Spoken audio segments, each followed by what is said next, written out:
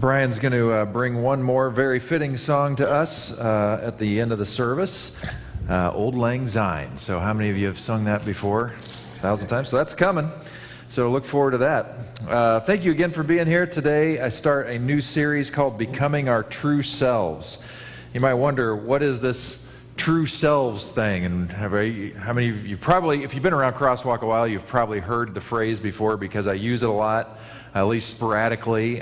True self is an idea. The idea of it was really put forth by a guy named Thomas Merton. Thomas Merton in the 50s and 60s was sort of the Richard Rohr of his day. He was a priest who had incredible insight into theology, the presence of God, contemplation, meditation. He was a global figure. And wrote many books that were quite compelling. One of his most famous ones, called The Seven-Story Mountain, has to do with how we develop our human beingness in relationship with God. And he coined the phrase true self, which really talks about who we are really meant to be when you strip away all the nonsense, all the pressures that the world puts on us, because all of us are these incredibly unique incarnate beings, if you will. God is everywhere in everything, and so we're not separate from God. God is a part of us. It's within us. When we breathe and we do meditation, while it might not be theological, it is deeply spiritual, because we cannot not be spiritual when we're breathing. That's just part of it. We are in this thing together. And so really the beauty of what's possible for us is to answer the question, what happens when you mix the weird DNA mix that is who we are, the gene structure, all of that we inherited, the history that we've come into, what beautiful thing is possible with us and God if we really dial into that and filter out the noise, filter out the pressures that really have nothing to do with the Spirit of God but are pervasive nonetheless. That's what true self is all about. And I think when we find ourselves living in that way, which, by the way, I think is the way that Jesus was teaching, I think he was living the most true self that we've ever seen before. And it was magic. I mean, what he did with his life, his insights, everything was just pure magic. And so when we think about this is really the goal that we have. And that's where we have the most beautiful life experience that I think is possible, that doesn't require a lot of the trappings that maybe culture says you must have in place to have a wonderful life. Because living in our true self, living in that kind of depth, that kind of rootedness with God, doesn't require personal possessions. It doesn't require that everything's going perfect in your life. It doesn't require world peace. There is a way of being that is deeper than all the noise. And that's what we're after. What would happen if we were living from that kind of a center and living forward in that? And I was thinking about, are there any people, today we're taking a look at the dark wood of error. I'll talk more about what the heck that means in a moment. But I was thinking biblically, have there ever been any people that have not been living in their truest self? And the dark wood of error kind of refers to being in this murky space where we're not quite ourselves. We're not functioning the way that we ought to. And we know it. We usually are in kind of a confused state. I'll go over this in more detail later. But we know we're not living up to our best. We're kind of living in what Rohr would call a small self, not our true self. We're sort of swayed by other things, our past hurts and the ways those things have shaped us, or current pressures that might be on us. And I thought, are there any biblical stories, where people weren't exactly at their best? Where they were making decisions that somehow were not motivated from the presence of God in their life, but from something much less, but was still strong. And so I just started thinking at the beginning that, well, Adam and Eve were in the dark wood for sure. They found themselves confused, and Cain and Abel, well, yep, they were kind of in there. And fast forward a little bit, Noah, for all of his ark building and world saving. There are a couple moments in there that, he would probably like to erase from Facebook, if he could. You go a little bit further and you get into our patriarchs, Abraham, Isaac, Jacob, Joseph. At one point or another, all of them found themselves in the dark wood, where they just realized, I'm not exactly acting, the way that I think I'm supposed to be acting. Not in a legalistic, judgy kind of thing. It's almost like they weren't home in themselves, like an alien was taking over their body or something, and they're behaving, they're making decisions that, on their best days they would never ever make, but here they are making these decisions. So that's like most of Genesis right there, where every major character is finding themselves in the dark wood at some point. And then you go into the next book, which is Exodus, and we're introduced to Moses and Aaron. Moses found himself in the dark wood of error on multiple occasions, and it was a mess up of his life. Aaron, same kind of a thing. The more I went through biblical history and just kept thinking about different characters, I just thought, every single major character in the Bible has found themselves at one point or another in the dark wood of error, where they're not really operating as their true selves, but a smaller self, and they eventually, most of them, come around and they find the way all over again. I mean, we can go all the way to the very end of the Bible. One story, which is really a story, it's not a historical story, but the prophet Jonah, that whole story of Jonah and the well, that's one whopper, long walk through the dark wood of error, where Jonah just never quite gets it. The whole story, never gets it. He's in the dark wood of error the whole time. You jump into the New Testament. Every one of the disciples, you can chronicle them, you can trace them, found themselves in the dark wood of error, not always acting as they really wanted to from their deepest places. The Apostle Paul, who was a Johnny-come-lately, had some major messes when he was in the dark wood of error, even as he was this champion of the cause of Jesus Christ. And I'll even tell you, Jesus himself, on at least a couple of occasions, found himself in the dark wood of error, where if he could go back and erase a couple Instagram posts, he would. But it's left there for us. And it's wonderful that it is, because all of these stories tell us that what we're talking about here is a very human experience, that we can even anticipate it and expect it. One of the whopper stories, and I won't go through the whole thing today, has to do with King David. He had this little chapter in 2 Samuel 11, well-known foible in his life, where he found himself in the arms of Bathsheba.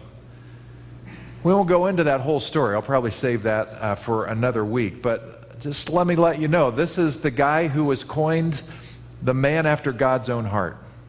This is a guy who was a brilliant poet and gave us so many of the Psalms, talking about his dedication and love for God. This is a guy who was so excited about worshiping God that at one time he was so into his worship experience, leading the people in worship, after major battle and stuff, that he pretty much stripped off everything but a loincloth and was making an utter fool of himself, much to his wife's chagrin. Who got on him about it. Said, please don't ever do that again. And he said, I have no problem being a fool for God. This is that guy who's that fully devoted guy, and yet, in a couple junctures in his life, he was in the dark wood of error, and we're going to find out in subsequent weeks why that is. Well, some of what I'm working with today is related to a book that I read while I was on sabbatical this summer. Which I found really, really interesting. It's a book by a woman named Martha Beck. She's a Harvard-trained sociologist, PhD, and she does a lot of coaching with some pretty high-profile people. She comes from a Christian-ish background, so she's very familiar with the Christian faith and all of its trappings. And in this particular book, what grabbed me in this is she plays with Dante's Divine Comedy. Now, Churchianity has a special relationship with Dante because we took his Divine Comedy and looked at particularly the chapter on the Inferno, which appears to be this journey through hell, and we went crazy with it. We decided that must be what hell looks like. Now, this guy lived many, many, many centuries after Jesus. He lived more centuries after Jesus than before us, all right? So this is a very long time ago, and his work, the Inferno, that particular chapter of the Divine Comedy, he was just making stuff up. He was a philosopher and a poet, and he was just thinking out loud about different realities that he wanted to convey, but it stuck in such a visceral way that we just assume that that must be what's true. Well, what Martha Beck recognizes in Dancing with Dante is that actually Dante was trying to give us some help. Wasn't trying to scare us into the arms of God because of what we might see in the Inferno, but actually he's trying to tell us something about ourselves, about the human experience, and about the goodness of God, and about hope. And so this book, which she titled The Way of Integrity, which the way of integrity is your true self. The way of integrity is the way of Jesus, is that living out of your rootedness about who you really are. And she found some powerful, powerful things there. You're welcome to download a copy of the Divine Comedy. There are some modern translations that are pretty well done, so they're understandable. You're not going back to some old poetry that's more like 12th grade reading or whatever. And there are even some that, are total PDF, and you can mark them up and make notes, and they're annotated and all that stuff. So I hope you'll do that. One of the things that she notices in this book, and I'm giving you, by the way, if you're wanting to follow along, if you're interested in that book, find it on your own. It's on my blog today. I'm going like a chunk at a time. So I'm giving you 3 chapters today. We're going to be here till about 2 o'clock. And then we'll go on from there. So looking at section 1 today, section 2, section 3, and section 4, about 3 chapters each one, and I'll try to give you the overview to whet your appetite. Well, one of the things that she points out is that Dante begins his tale, the Divine Comedy, in the dark wood of error, in the middle of the story. We don't know what happened to get Dante into the dark wood of error, but he knows he's lost. He knows he's in a space that is scary, it's nerve-wracking. He knows he's not home. He wants to get out of it. It's not a space that he longs to be in. And isn't that just how we do a good story? Any Star Wars nerds in here? It's okay, it's a safe place. Go ahead and admit it. I'm a Star Wars nerd. I love it. What was the first Star Wars movie in terms of its order of all the Star Wars major movies, not the side things and all that, but what was the number of the movie that they started with? Do you know? It was number 4. Now, when I heard that it was number 4, I was like, did somebody make a mistake? We're supposed to start at 1 and figure it out, but wasn't it brilliant to start in the middle of the story? So you enter into a middle of a story where there's already a mess. That's what Dante is doing. It's just utter literary brilliance. He starts with Dante himself in the dark wood of error, where we all at one point or another in our lives find ourselves. Because it's the human experience. It doesn't mean you're an idiot. It doesn't mean you've committed some terrible sin. It means that you're a human being. Because we all find ourselves there. And you may be there right now. Maybe your experience going into 2023 is you're like, man, I'm in the dark wood of error right now, and I want to get out of it. These are some things that you may feel if you're in the dark wood of error and you're feeling lost. You may be feeling purposeless in your life. You may be in a state of emotional misery.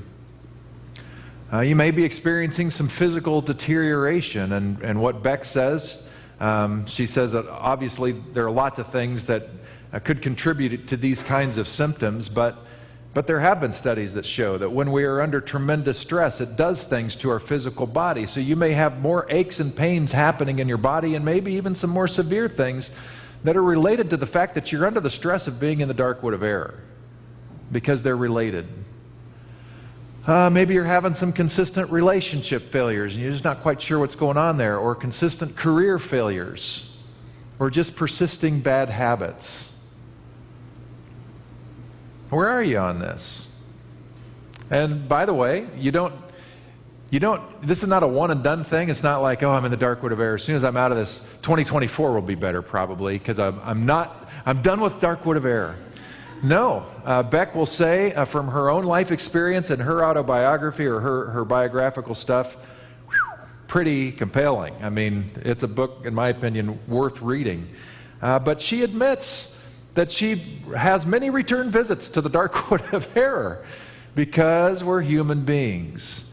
And because there are other things in the mix that take us there. It all belongs that way. It's not a bad thing, it's just the reality of things. She also says, and I'll say this to you, that this whole series and her book, it's just a tool.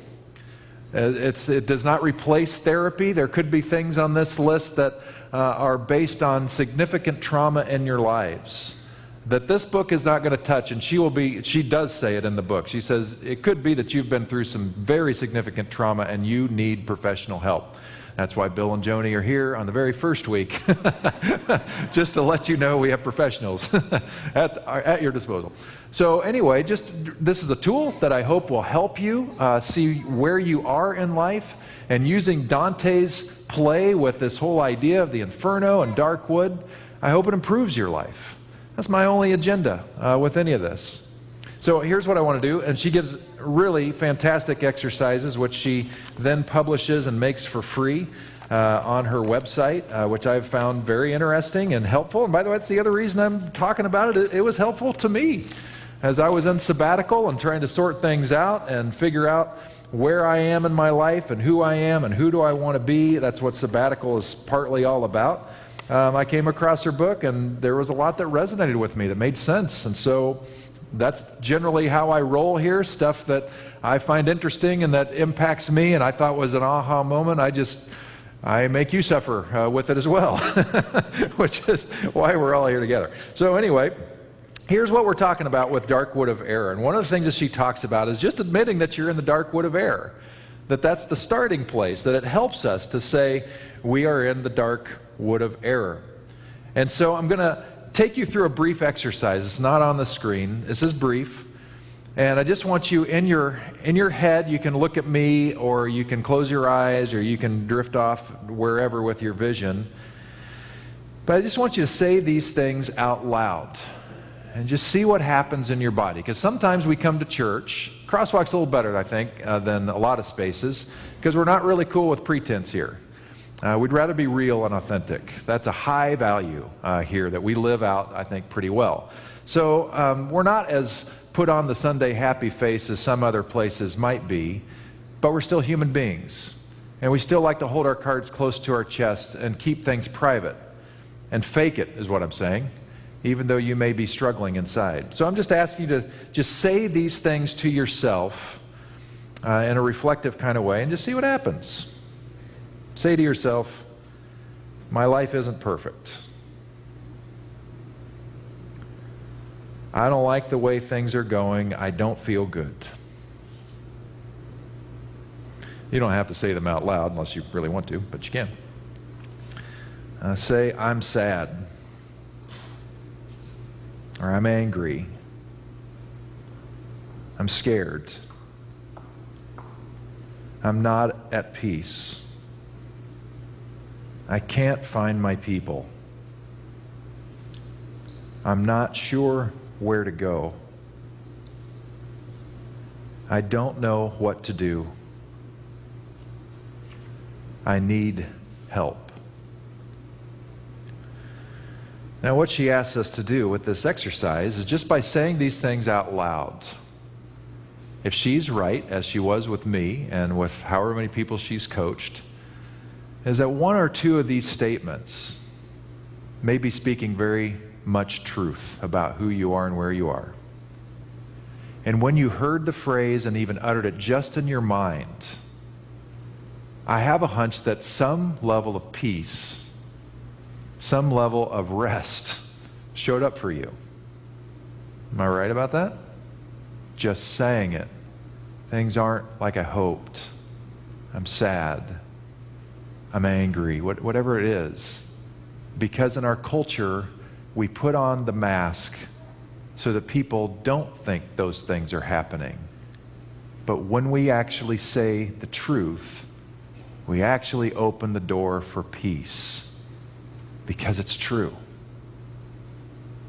Well, we're in the dark wood of error, all of us at some points in our lives, sometimes more than others, and we're deaf, dumb, and blind to our true selves And we got to ask the question, well, how in the world did we get here? And at this, Dante talks about it. He's in this dark wood, and he's looking around trying to figure out a way out, and he sees this mountain. He calls it Mount Delectable. And Mount Delectable is this escape route. You can see the sun shining up on the mountain. He says, I just got to get up that mountain. And so he tries to go over to the mountain, but as soon as he tries to get over to the mountain and cross the valley to make the ascent, these wild animals started showing up. A tiger, and then a lion, and then other things. And he was terrified about what he couldn't get across. There was no way that he could get to Mount Delectable, even though he knew Mount Delectable was all those things that he really, really wanted. They also represented all the things that were not really true of himself. And so what Beck says is that we have different cultural influences that are sort of our own Mount Delectable. Other ways to go that aren't really the way to get to our true selves, aren't really the way to get to our greatest happiness or deep joy. And she talks about cultural influences. One is of success and what success looks like. My hunch is that at some point in your life, you have been the recipient of the damage that the cultural rendering of success has put on you. It starts very young. It starts very young for girls, probably more than boys, about what you need to look like. Success means you have to look like Barbie or whatever. That depends where we are in history, right? If you're in the Middle Ages, or if you're in a different period, say 400 years ago, if you're stick thin like Barbie, then you're a freak of nature. Well, actually, they found out that if Barbie actually lived, she would be a freak of nature. But anyway, I digress. The reality is, depending on what century we're living in, dictates what a successful look is, right? And I know that if you're a woman here, because it's so much worse for women in our culture than it is for men. Men can look like this and get away with it. But women, no. There's a very clear standard of what you have to look like, and I'm positive that you have felt the tyranny of that call to success, of what you're supposed to look like. And I'm sure it's caused you pain. I'm sure it's made you behave in certain ways that didn't really feel natural. It's not been healthy at all.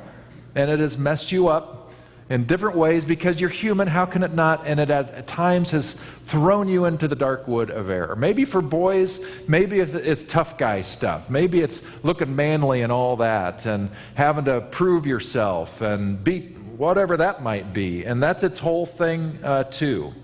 And I know those pressures that are there. You know, one lucky thing that I had is that I've been tall, you know, ever since I got out of the womb. You know, started off as a 10-pounder and just kept eating my way higher and bigger and all that. So I never got picked on as a kid. The only time I ever got anything close to that was when I moved to a new school, and I was the biggest kid in that school in 8th grade, and it definitely freaked out the current biggest kid in the school, who happened to be a bully. And so he called a fight with me. I'm like, Jason, I don't even know who you are, you know? But he called for it, right? And so we had to have this fight, you know, after school. So you know what I did? I ran away. That's what I did. I'm like, this guy wants to fight. I'm not a fighter. I like to play football and stuff, but I don't want to fight. Why do I want to do that? You know, so I didn't show up, and the whole thing kind of went over. You be the bully in the school. I don't care. But I know that this thing exists for guys, too, in its own weird way. Not nearly, I'm positive, not nearly to the same degree as women. I know that when my son I felt it more than my son did for my son. When my son was in marching band and wanted to get involved deeper with the leadership of stuff, which meant he was heading toward being the drum major, he had to learn to spin a mace, which is a very long pole with a bell type thing on the top of it. And when he first came home, I didn't even know what a mace was. I didn't know what was going on. I just knew that his buddies in the band said, hey, we think you should do this because we see leadership potential in you. And I was like, well, okay. All I saw was my son out on our court just spinning a stick around. And I was like, if it brings you joy, fine. But you know what the thing was for me? It was like, I don't want my son to take any grief from anybody at school. That's it. I don't want him to have to go through that. So we have all kinds of pressures in our world, and once you get out of school, it doesn't really get any better, because then it becomes on, well, what's your salary? What's your benefits package? How much vacation do you get? What kind of car are you driving? How old is that car? Is it a significant car? Because it says something about you, apparently, in our culture. What is your zip code? How many kids do you have? How are your kids doing anyway? Are they successful or not? Of course, success, again, defined by the culture around us. All of these things shape us and shape us and shape us. Have you ever felt any pressures from our culture on what success looks like? I'm the only one. Okay, well, that's why the book meant a lot to me, I guess. She also talks about advertising. We live in a consumer-driven culture. That means, and we've known this for a long time, there's a whole science behind it that really came into fashion in the 20s and 30s of the last century to figure out how to make you miserable with the wonderful, perfect thing that you have so that you will buy something you don't really need, but they want to sell. And so she actually takes you through an exercise in her book where it has you really think through a current item. And we just got through with Christmas, where, you know, everything is turbocharged. And so you think about the thing that you really, really want, that thing that advertising has told you you must have. And she has you just sit with it for a while. And how does it feel? And most of us, when we think about that thing, it doesn't make us feel more peace. Probably makes us a little more anxious, a little keyed up. And then she talks about, you know, what would it look like if you just said to yourself, I want deep peace. I want deep peace. And you actually say that, then you realize what it really feels like. And you see the tension and the contrast of what the advertising industry has done to not give us peace, even though they're fulfilling our dreams, but actually creating more turmoil. That's another pressure in our particular time and place that is really unique in modern history. It's only been the last 100 years that they really made this a science. Envy and want and greed, sure, that's been around forever, but we made a science out of it, and we've done it very well. The final thing she talks about is the hustle. This is sort of related to some of the things I've talked about putting on the happy face and all that. The hustle is, how are we getting along in society when society is looking at us, wanting us to hustle along? It's those things that we do. It's putting on the happy face. It's trying to, you know, live in the same pace as the Joneses next door. It's making sure that everybody thinks that everything is going just perfectly for us.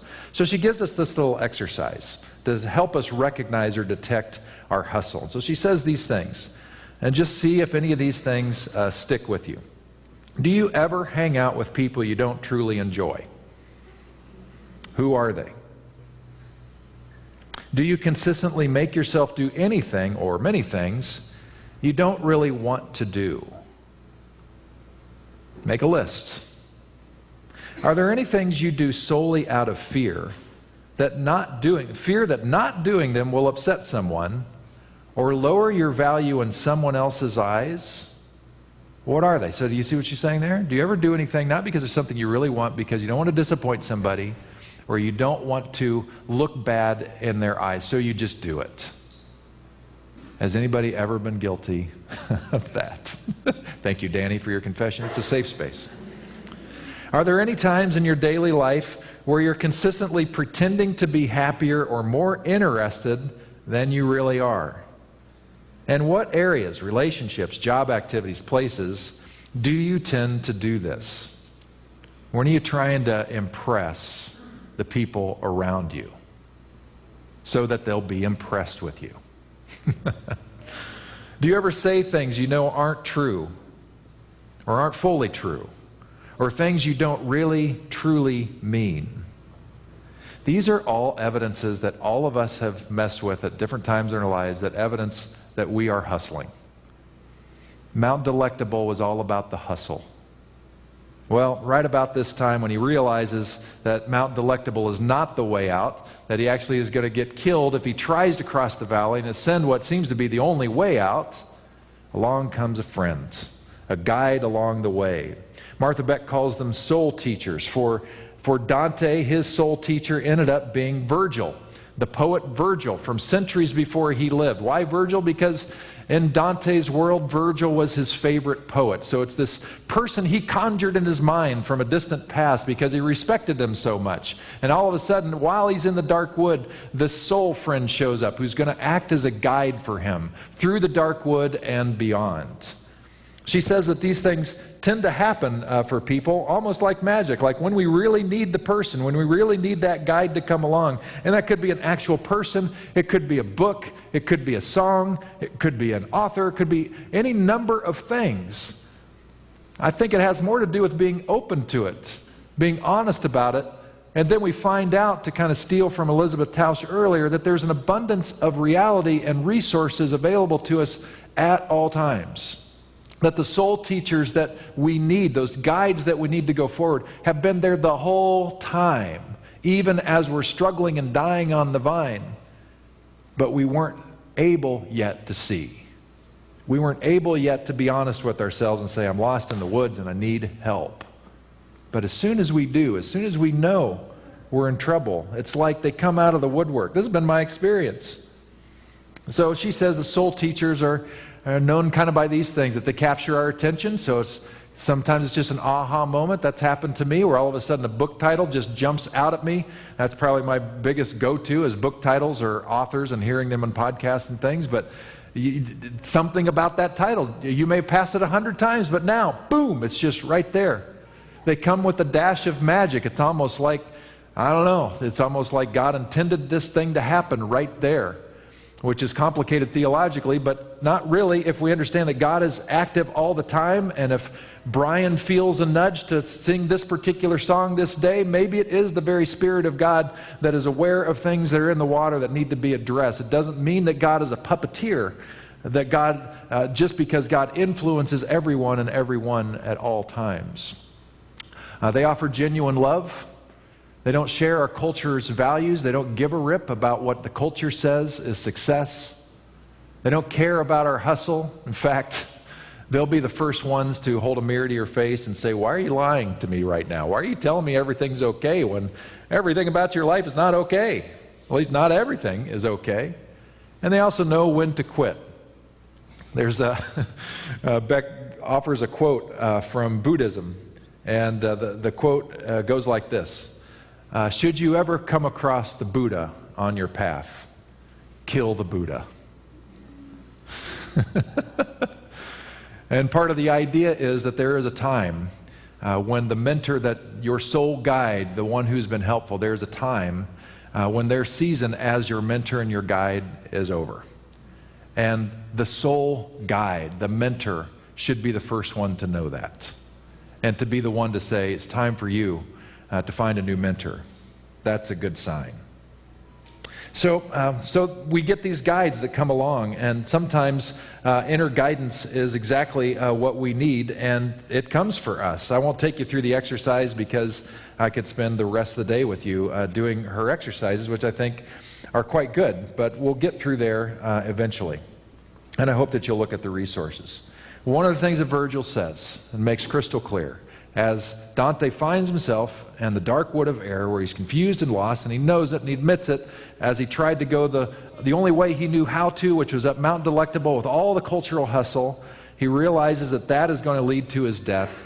So he finds solace in Virgil, who's happy to see him and happy to guide him, and he points in the direction of a cave that leads to a very dark place. It's the Inferno. It's hell.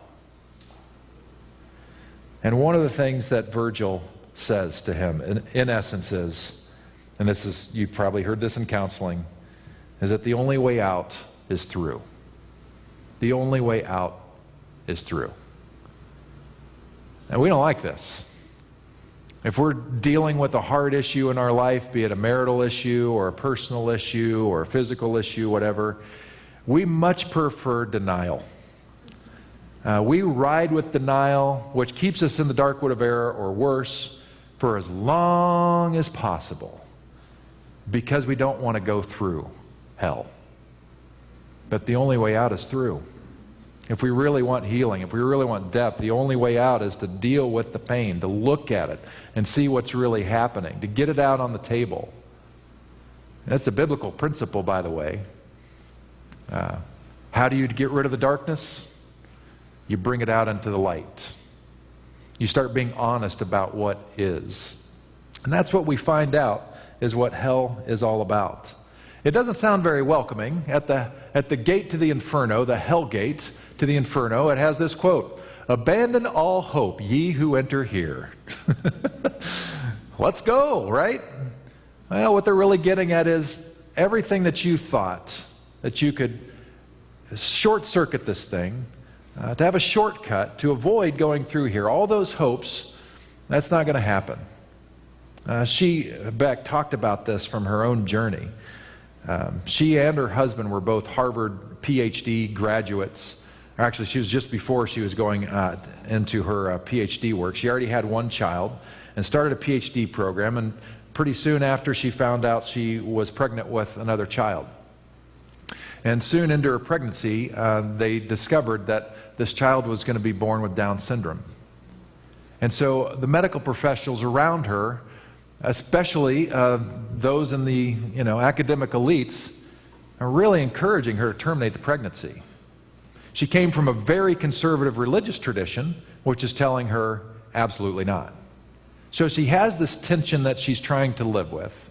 She decided to keep the baby for all of the best reasons, not because of any outside pressure. That's what she really felt that she needed to do. So she's listening to her inner voice and listening to guidance and all that, and that's what she decided she wanted to do. And she didn't hold any grief or grudge against anybody who would choose one way or the other. But during her pregnancy, she was holding out hope. Holding out hope that the tests were wrong, doctors misread the tests, or that by some strange miracle, God would somehow interfere and deal with the extra chromosome in every instance in that child's body so that the child wouldn't be born with Down syndrome. Because she, coming from the academic elite, just wondered, how does this make any sense that my child is born into 2 PhDs from Harvard? What kind of pain is this child? That's all the stuff that she was thinking about. That's what it means about abandon all hope, ye who are enter here. Let it go. Open yourself up to what lies ahead. The strange thing is that Beck points out, and it's right in Dante's text, is that Virgil's attitude as he takes Dante along is not one of terror, but joy. Follow me. Follow me into the inferno, where we'll learn a lot about what has brought us to this point. Because in the inferno, we're going to find out, we're going to be facing fear, we're going to be embracing reality, and we're going to be killing cowardice. The only way we're going to get through that, as Beck talks about, is to trust the now, which I'll talk about in a moment. And the hope is this, that paradise awaits. And the question for us is, are you ready to go through hell? Because it is, after all, the only way out, is to actually go through it and see it. Dante's book is not what we thought. It actually ends up being great hope. There's one thing that she says, and you may hear this, and you may have already decided many moments ago that you have no interest in this series, and we'll see you in February. That's, that's completely understandable. Why would you willingly want to go through hell together, right? Well, because it's the only way through. And if we really want to become our true selves and live out of that kind of peace and profound shalom, it's the only way through. And one of the things she said as we face our cowardice and realize how difficult this is, and it is difficult. It is difficult. This has been difficult. This has been, I can tell you from personal experience, as I've gone through my entire life, it is difficult. In my recent year and a half or so, as coming to grips with things that were happening in me, difficult. I don't want to see certain things about myself, but the only way out is through. She says that cowardice has to be killed. and we will have our cowardice show up in spades because we don't want to look at things because of what it might mean about us. She says our power, though, is trusting now. Kind of a mind bender, but here's what I want to tell you. The past is past. It does not exist anymore. The past is not coming back to you. Now, the influence of the past has probably been shaping you all along, but the past is gone. You no longer hold the past. I also want to tell you something about the future. It does not exist. Think about it. Does the future exist? Your answer should be, well, not yet. But we hope someday. The only thing we have is right now. And if we just spend a moment with the right now, which meditation helps us do by focusing on our breath, by being fully present. You know what we discover when we spend time right now? We're okay.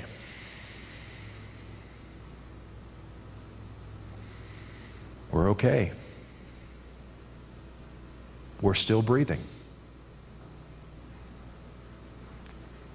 The way to get out is to stay in the now. One step at a time. One look in the mirror at a time. Because now is the only thing that is real and that we have. We have no control over anything else, but we can be here right now and be available.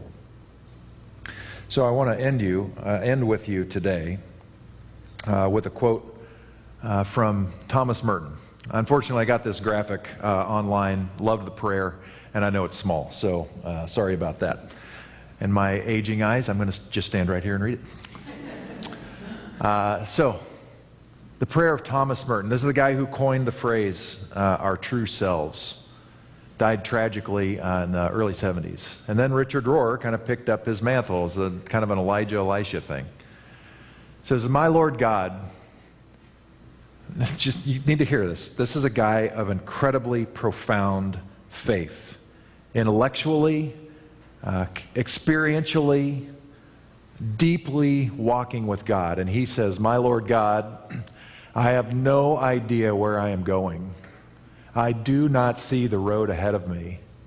I cannot know for certain where it will end, nor do I really know myself. Did I ever get that right? I cannot know for certain where it will end, nor do I really know myself.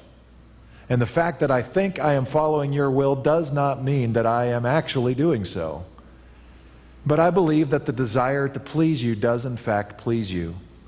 And I hope I have that desire in all that I am doing. I hope that I will never do anything apart from that desire. And I know that if I do this, you will lead me by the right road, though I may know nothing about it. Therefore, I will trust you always, though I may seem to be lost and in the shadow of death.